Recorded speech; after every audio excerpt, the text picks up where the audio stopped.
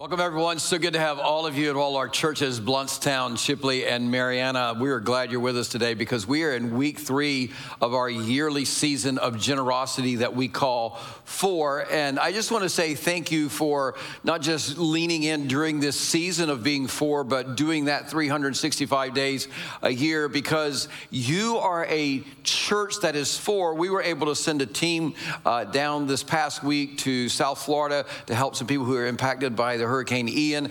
We had a team that was partnering up with Convoy of Hope. We had a team that was partnering up doing some cleanup stuff with Mennonite Disaster Service. You also were able to send over 100 buckets of the cleaning kits that you put together as a church down with them as well. So I just want to say thank you so much for leaning into this consistently because that's really why we focus on the FOR during this season to remind us that this is what we're to live out 365 days a year. In fact, here's one of the teams that was with the Convoy of Hope. We had another team, as I said, that was doing cleanup with Mennonite Disaster Service. So thank you for being a church that is FOR. Now, part of the reason that we lean in and do this intense focus of being FOR is because of something that we just absolutely believe is a core, it's a foundation of who we are as a church, and that is this, that God is love. Not that just love is one of the attributes of God, but it is the essence of who God is. Every other attribute flows out of his love. So God is holy because he's love. God is just because he's love. God is righteous because he is love. So God is love. And because that is true,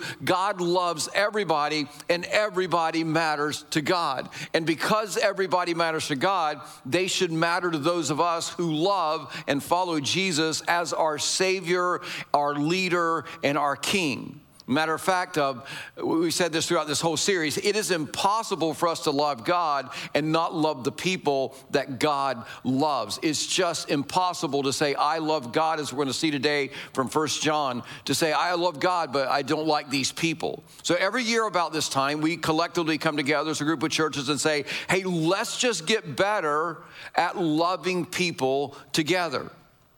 And while we don't always get it right, being for other people all the time, this is the kind of movement, this is the kind of church that we're trying to create. And it's the kind of people that we are trying to become, a group of people who love as Jesus loved. And here's what we said for years, the only way to get better at this is to practice together giving, serving, and loving. So each year we take 1 or 2 or 3 weeks and we remind ourselves and we practice together being for others in these 3 areas, in the area of give and serve and love.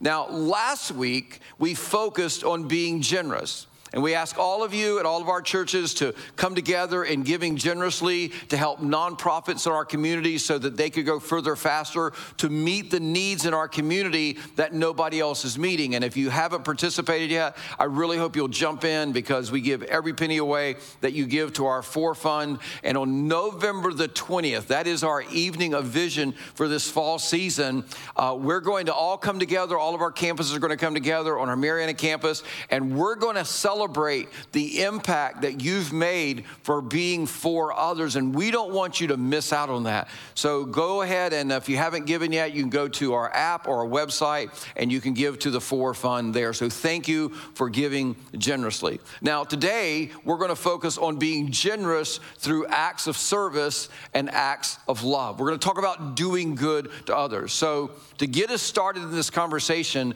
I just really want to make sure that we're clear about what we mean when we say that we are called to do good as a church. Because whenever you talk about the church, it's really easy to get confused about what the church is. So I want to define what we mean when we talk about the church. So here's our definition.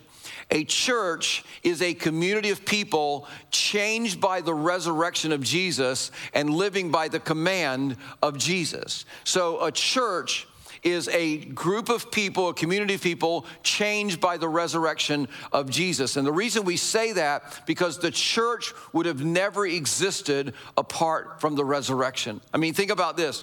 When Jesus died, all hope in Jesus died. But then 3 days later, whenever Jesus walked out of that tomb under his own power and people saw him with their eyes and they touched him with their hands, suddenly they believed that Jesus was the leader, the king, the Messiah, Messiah that they had been looking for. And these people, they took everything that Jesus said seriously. They took it to heart.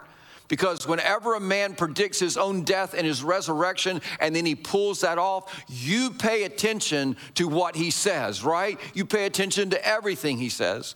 And one of the things that was core to what he said that they took seriously was the one command that Jesus gave them right before his arrest and his crucifixion. Think about this.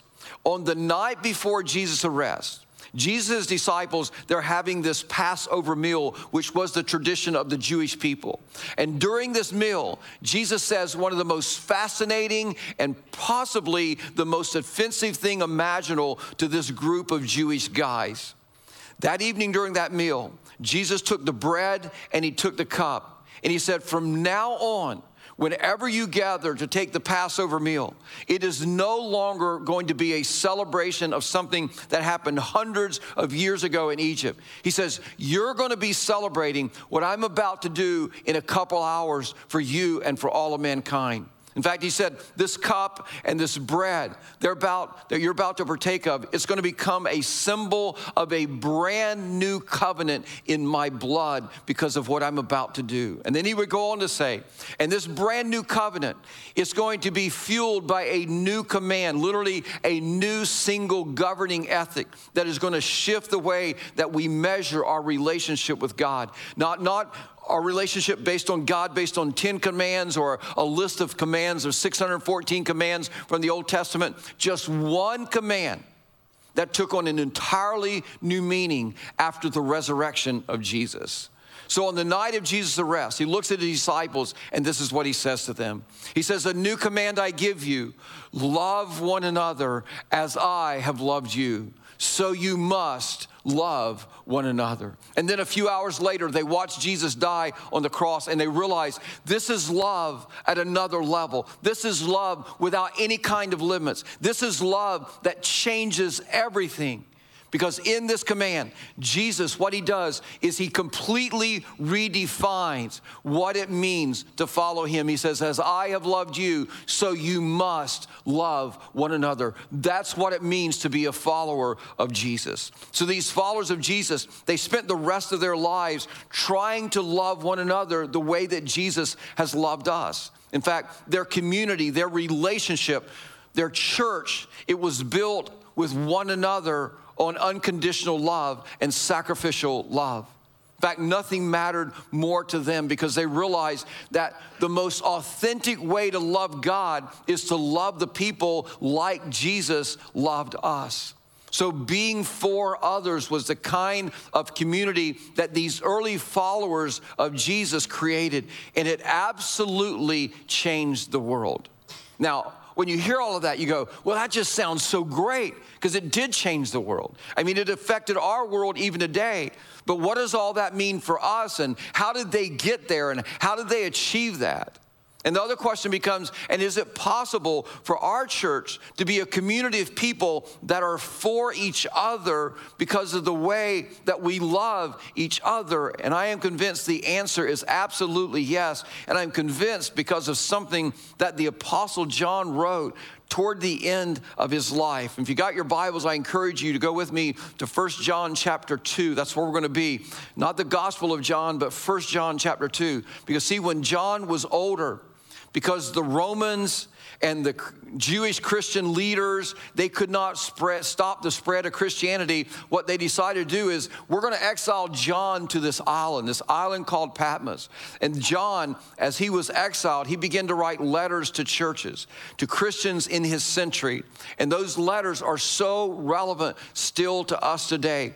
And what he says in the part of the letter that we're going to be looking at today, it is the cornerstone of why being for others should be part of our everyday life. He's going to help us understand that God's love is the cornerstone, but love can only be experienced as we live out and we flesh it out through the empowering grace of God's atoning sacrifice and his forgiveness in our lives. So I want you to listen to what John says as he explains to these followers of Jesus what this new movement, the church, based upon this new command to love one another as Jesus loved us. He says, here's what you as a church, here's what you should know, and here's what it should look like. Here's what he says beginning in 1 John chapter 2, verse 1. He says, my dear children, I write this to you so that you will not sin.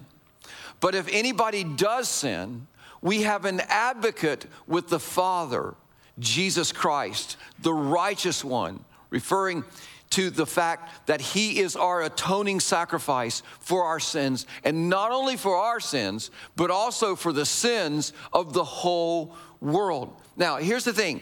When you read what John just said here, and he talks about an advocate with the Father, and that we have this atoning sacrifice for our sins, I mean, that could just be like really confusing. I mean, it could be like random even, until you begin to understand that what he's addressing in verse 1 and 2 is a major tension in the church at that time in the first century. And the tension was this: how do I measure my relationship with God? Is it by keeping the Old Testament law, or is it based on a relationship with Jesus because of what Jesus Christ did for me on the cross and made available to me through his love and his grace? Literally, does everybody have to become a Jew and keep all the Old Testament laws to be in a relationship with God?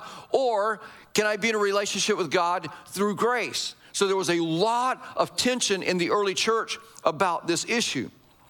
And John comes along and he says, let me be very clear.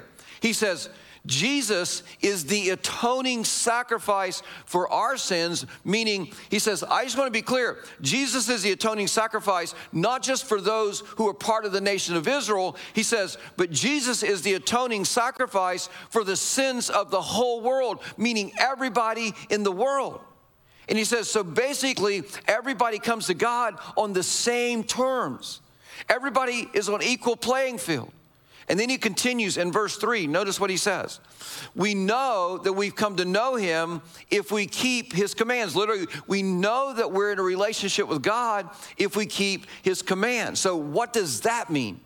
Well, John is trying to help them understand, hey, your relationship with God, it is restored when you believe that Jesus is the atoning sacrifice for your sins, and by his grace, you receive the gift of forgiveness.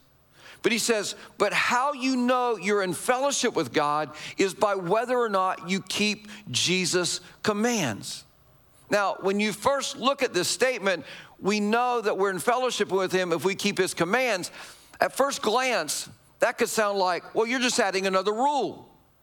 But before you go there, notice how John unpacks this in verse 4. He says it this way. He says, whoever says, I know him, literally I'm in a relationship with him, but does not do what he commands is a liar, and the truth is not in that person. And then he takes it to a whole nother level. He says, but if anyone obeys his word, love for God is truly made complete, mature, or perfect in them. In other words, he comes along and he says, hey, if you say you're following Jesus, but you're not doing what Jesus commanded, John says, you're not only lying to yourself, but you are lying to the rest of the world. Well, what did Jesus command? Well, Jesus commanded us that we're to love one another as Christ loved us.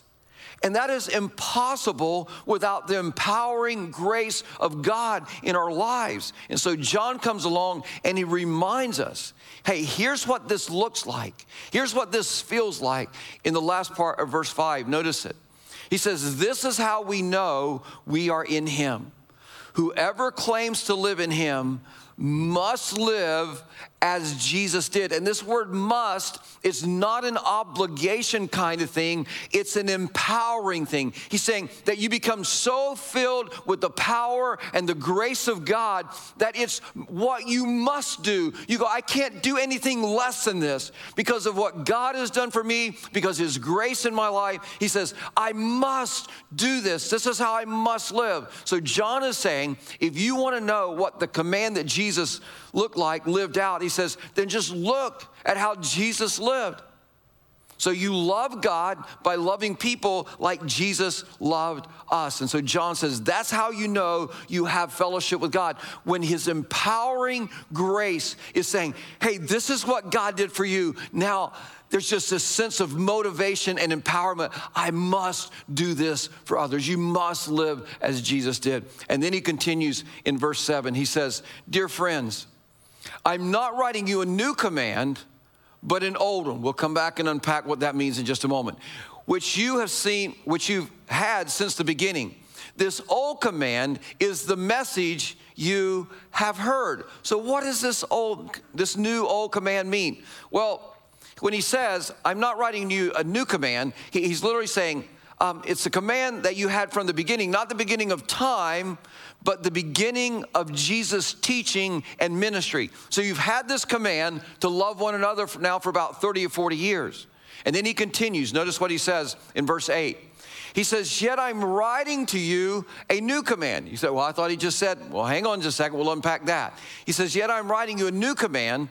Its truth is seen in him, in Jesus, and in you, because the darkness is passing and the true light is already shining. Now, when John says here, I'm writing a new command to you, it's his way of saying, I am trying to present this command that you already know, that Jesus told you to love one another as I loved you. He says, I'm trying to present it in a new way so that you understand the importance of it, the urgency of it, and you begin to live it out.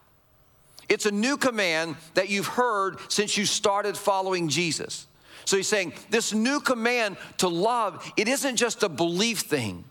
It's something that the empowering grace of God causes to well up in you and flow out of you.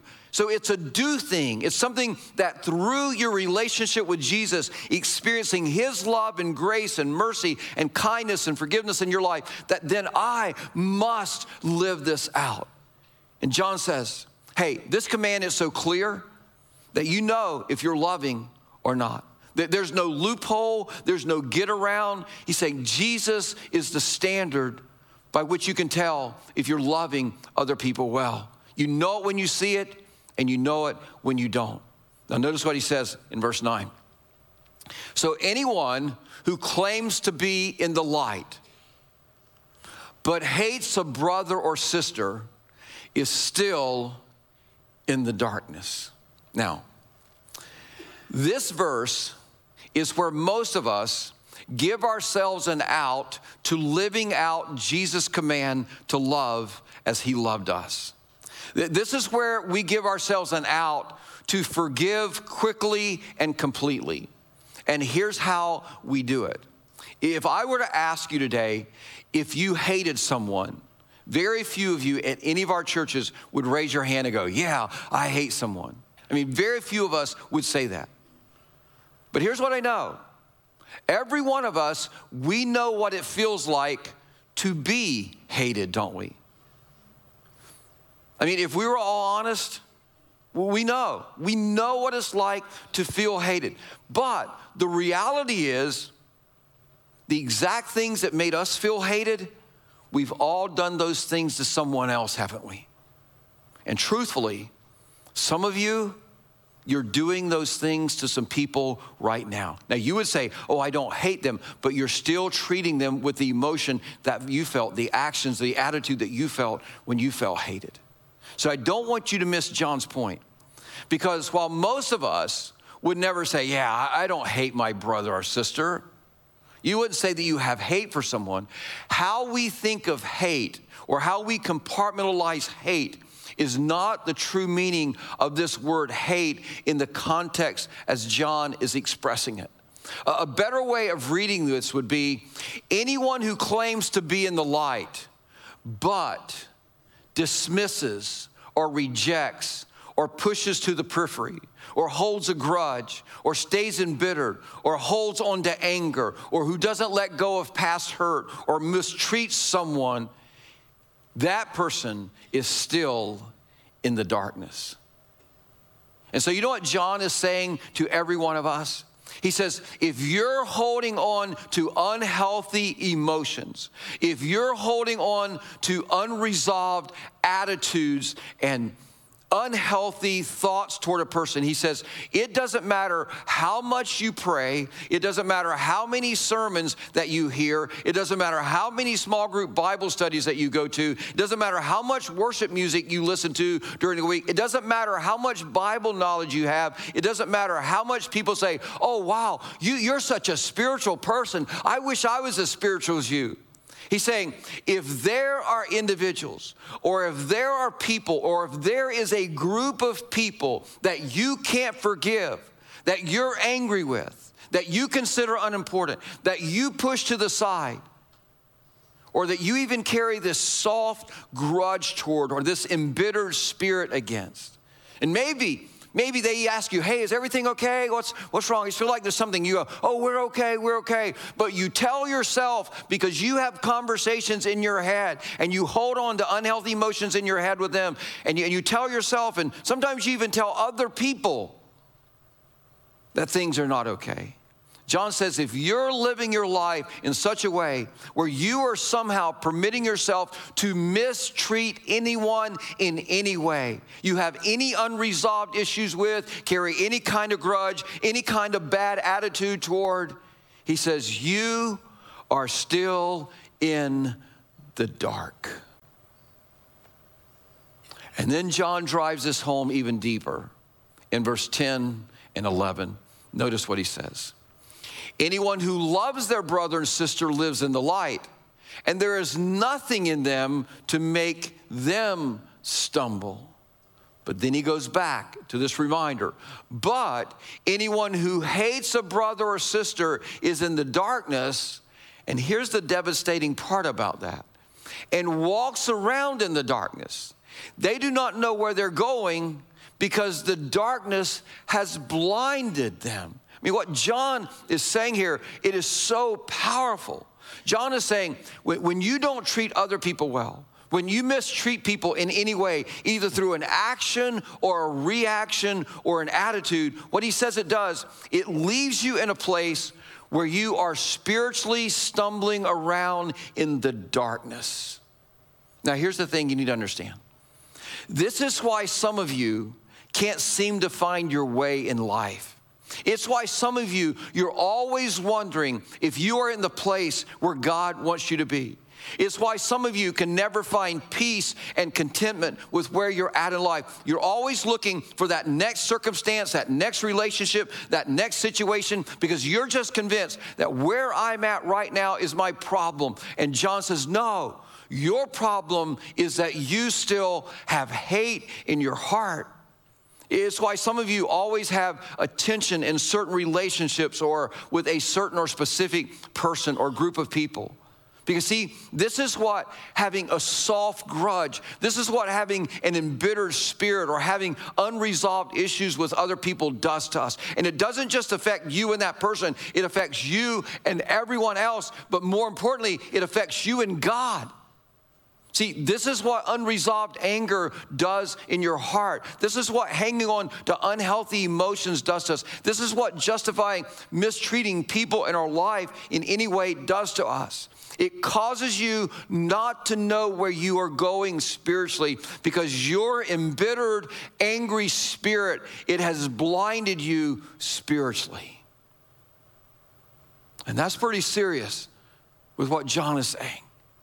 And all of us need to stop and go, okay, search me, oh God, know my heart, try me, know my thoughts, and see if there is an embittered attitude, a grudge, or unforgiveness in me. But that's not all John is trying to say here. John also says that the person that you don't love well, that person that you are still embittered to, that you're keeping this list of all the things that they've done to you. You might have in your head, you might have in your journal, you might have it somewhere. Jesus says, hey, I want to tell you something. Remember verse 1 and 2? He goes, I am their advocate. I am their advocate with the Father as well. I am their champion as well as your champion. So I want you to come to me with any issues you're having with them and let me help you know how to resolve your issues that you're having with that person. Because here's the truth. And I'm going to say this twice because you might want to write this down, because I think so many of us, we tend to forget this. Jesus is powerful enough to help you find healing, or the healing that your soul needs for any hurt or any wrong that's ever been done to you. Let me say that one more time. Jesus is powerful enough to help you find the healing that your soul needs for any hurt or any wrong that's ever been done to you. But it feels like the church has forgotten that. We've lost that truth, that Jesus is powerful enough to heal any hurt that happens in our life. And so John is reminding us, the one that we look to for the forgiveness of our sin, he sent his son to die for their sin as well. So that person that you're embittered toward, that you have that grudge toward, that you mistreat, maybe just a little bit, that you're passive aggressive about, that person that you like the least in your neighborhood, in your school, in your office, their advocate with the Father is your advocate with the Father, Jesus.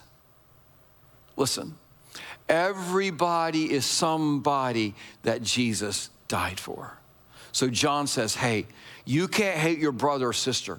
You can't have an unresolved issue with anyone and say that you're in the light. He says, quit kidding yourself about this. And so what John is reminding us, hey, Jesus came to establish this new movement called the church. And he gave this church this new command. And he said, this is the command that you're to follow. And this new command, don't miss what I'm going to say here, this new command to love one another as Jesus loved us, empowered by the grace that Jesus poured in our life. Please understand, this new command to love, it can only happen is if you are empowered by the grace of God in our lives. Because you can't live the grace of being for until you are living in God's grace. Otherwise, John says, hey, here's what happens. You say that you're for other people, but you're still living in the darkness because you don't have unresolved issues in your life. And so he's saying, you can't say you're for others until your life is empowered by the grace of God. Your attitude of being for others is empowered by grace, because you can't give grace until you're living in it. So based on this new command, there's now this new picture of what it means to love. And that picture is the person of Jesus Christ. But there's also a new definition for the word sin. Sin becomes very easy to define when you look at it from what John says in 1 John chapter 2. In fact, you could write this down. If it's not loving them, it's a sin. So sin, according to John, is not loving others well. Sin is not loving well the people that Jesus died on the cross for. And who did Jesus die on the cross for? Everyone. Every person you lock eyes with, Jesus died for, including you. So you also need to love yourselves well. But based upon this new commandment to love, any attitude, any action, any reaction or emotion that I engage in that does not love others well, that does not show them grace, is sin. Boy, that changes our whole prayer life about confessing our sin at the end of the day, doesn't it? I mean, listen. This new command to love one another as Jesus loved us, it is much less complicated to understand than the 614 Old Testament laws, but it is far more demanding.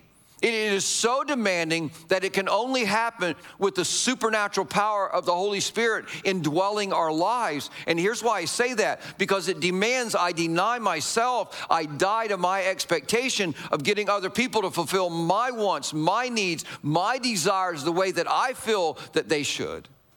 So this truth, what it does is ultimately takes us to this revealing question that we've come back to many times as a church, and it's one that when we ask it, we almost always know the answer. And it's that question I've given you before. What does love require of me in this situation? But today, I want you to think about it at a whole nother level and ask it this way. What does Christ-like love require of me in this moment? See, this is why John said, we've seen how Jesus loved. So if you get confused about what Christ-like love requires of you, just look at Jesus. In fact, what you discover whenever you read the New Testament, all those imperatives, all those instructions in the New Testament, all of those things are simply applications to the answer of this question: what does Christ-like love require of me?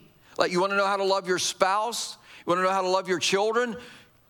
What does Christ-like love require of me in this moment? You want to know how to show respect for that person that you have difficulty respecting in your workplace, in your school, or in your neighborhood? Just ask this question: what does Christ-like love require of me in this moment? You want to know how to do good for others, especially those others that you don't get along well with? Like, what does Christ-like love require of me in this moment? See, you don't even have to have a chapter and verse for it. It's so clear when you ask this question: what does Christ-like love require of me in this moment? And this is what the Apostle John says doing good looks like when we're motivated through love, a love that is empowered by grace. So John is telling us, a church that is the kind of community that loves and lives and relates to each other with this kind of grace-empowered love. And not only that, they live and relate to those who are not part of the church this way. So here's my question for you as a church this morning, and that is this: will you commit to being the kind of church that loves like Jesus? Because John says you can't call yourself a follower if you don't make that commitment. Now, here's what I know. We're not going to get it right all the time, but will you commit to pursuing day after day?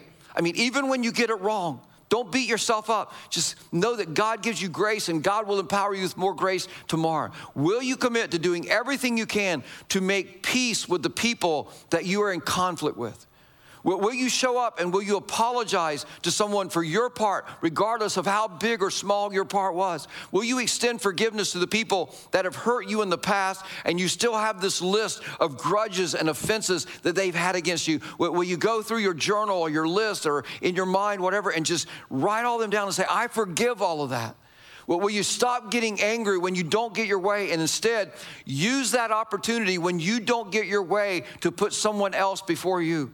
Will you pray for the people that God has placed in your path? Will you pray for them earnestly and fervently? Will you show up in someone's life whenever they're hurting and let them know that you care about them? For some of you, will you celebrate the people in your neighborhood, in your workplace, in your school when they're succeeding? And for others of you, will you stop saying, I'm just too busy to show up and serve? Like, will you love your enemies and do something loving for them this week? For some of you, the way you show love, God's been saying this to you for a while. You just need to practice hospitality. You just need to invite somebody over for dinner and get to know each other better. I mean, we as a church, we've lost that mindset of community and hospitality. Like, will you be generous toward people who you know have a need? Like, will you speak up to somebody in your small group in a loving, in a way that just warns them, hey, I think you're headed down a wrong path. So here's my question to you as a church. Will you be a group of people who commit to loving others sincerely, sacrificially, and unconditionally, just like Jesus loved you? And you know what will happen if you make this commitment? God will empower you through His grace, His mercy, and His kindness, and you will grow in your faith. You'll be closer to God. You'll become more like Jesus. You'll find joy in your life. And by that kind of love, all people will know that you are for everyone, because the way that we love one another. See, this is what a church that is for others looks like. And I'm telling you, folks, it can change a church, and it can change a community, and it can change a culture. And you go, how do you know that? Because it happened before. It happened in the first century, and it can happen again. I mean, when the first century followers of Jesus, they committed themselves to loving as Jesus loved them. It wasn't about them getting their needs met. It wasn't selfish at all in any kind of way. When they committed themselves to being loving and living in this way, relating to each other, it ultimately changed the world. I mean, think about it. 2,000 years later, we are here this morning, we're talking about it. And when we commit to this, God will do the same thing in and through us. We will gain influence with outsiders. We'll have better community with each other, and our church and our communities will be changed. And in the process, we'll become more like Jesus. So the question is, why should we do good? Because love compels me to action. John says, when you are in fellowship with Jesus and his grace is flowing through you and empowering you, he says, it's like we must live. I have to. His love is compelling me to do that. So let's commit to going out this week and let's do good. Because that's what love does. And when we do good, people will know that we are followers of Jesus, and people will know that we are for them. So today, as we close our service, let me just kind of give you several ways to get up close and personal to people and show love to them by being for them. So when you came in today, on your seat there was a card. And on one side of the card, it says acts of service. So for your acts of service, I just want you to pick an organization in your community that you can partner with. And then what you do is you contact that organization and you set up a time that you can show love by serving in that organization. And then on the other side of the card, it says acts of love. And so for acts of love, we just want you to pick one or two acts of love, ways that you can show love to people. Come up with your own way. You're very creative. Come up with your own way. And then go and show love this week and the next week, throughout the rest of this year. Just show love and service to people. And here's what I want to say about acts of love. Man, acts of love, they are a great opportunity for you as a family to come together and serve together. Parents, children, there's more caught than taught. So pick something from each side and imagine the good that our church can do this week and in the coming weeks in the name of Jesus. Because after all, God is love. And what does love do when we are empowered by God's grace because he's indwelling us? It compels us into action. And let me just say, as one more reminder, when you leave today, our guest service team, they're going to give you a forkling, or they'll be available to give it as you leave the auditorium today, that you put on your car or some other place. But all those things are just great ways to visibly represent to you and to other people as you go out in the community, hey, we are here to serve and to love. So what I'm going to do today to close this out is I'm going to pray for us, and then the band's going to come out on all of our campuses, and they're going to lead us in one more song. And the reason we have them sing this song, because I believe it will help to challenge you to go out ready to serve and love. Because this song, what it does, it captures one of the primary reasons that we are challenging you to be for others. Because if you walk on any of our campuses, you see reach, equip, and send. And our heart is that all people know that God is for them, even if they're far away from him, that his love is there to welcome them, just like a parent will welcome a child that would come home. That's the kind of love that God has for all of us. And so that's why love should compel us, because we've experienced his love, and therefore it should flow out to others. So let me pray for us, and then I want you to lean in as our bands lead us in this next song. Heavenly Father, I thank you for your incredible love. But I thank you that you don't leave us powerless to do that. Because God, to try to be for people without you indwelling us, as John said, we can put on exterior behavior, but we can still be walking in darkness.